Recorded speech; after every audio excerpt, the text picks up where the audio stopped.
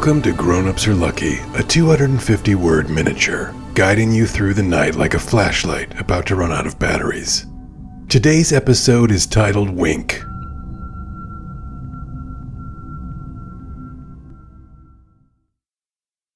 Oh, the groomsmen looked inbred.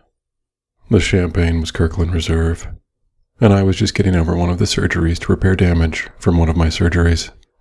They had a live band at the reception. The singer winked at me.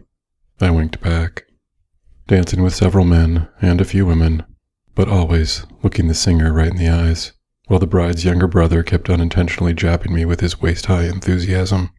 The band was murdering Sinatra, murdering the Black Eyed Peas. They did the song about one's groove being in one's heart, and I did the limbo. While my head was at the same level as my navel, I burped up lemon custard wedding cake mixed with a foam of bulk bubbly and almost choked to death. The music stopped.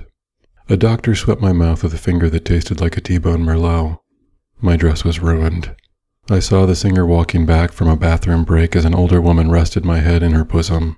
I could tell she had liberally perfumed her cleavage, and I almost filled her canyon with more vomit. The singer was winking, but not at me. I think he had a tic, or the hiccups, which was fine. When he wasn't on the stage, he looked pedestrian, moving slowly in a crosswalk, daring you not to end his life, walking all dumb while you were late and slightly drunk on your way to a parent-teacher conference. Thanks for listening. How are you doing? We ask because we're concerned, and we want you to know that, while having no idea how to actually help you. We don't even know how to help ourselves. Nutrition? Jesus?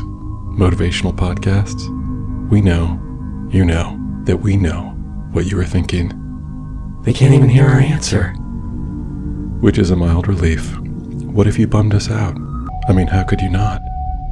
And we know that we don't know if we could handle that, which is to say we definitely couldn't, because we're already bummed out on account of the lack of winters and also because we are now dumber than the robots. But, silver lining, we love you. You're adorable. Write it down on paper. I am loved. And then tear it up. Sprinkle the pieces in the wind. Walk tall. And whistle a tune. Though not in an annoyingly upbeat way. Nobody's ready for that. Goodbye. Thank you. See you soon. Goodbye. Bye.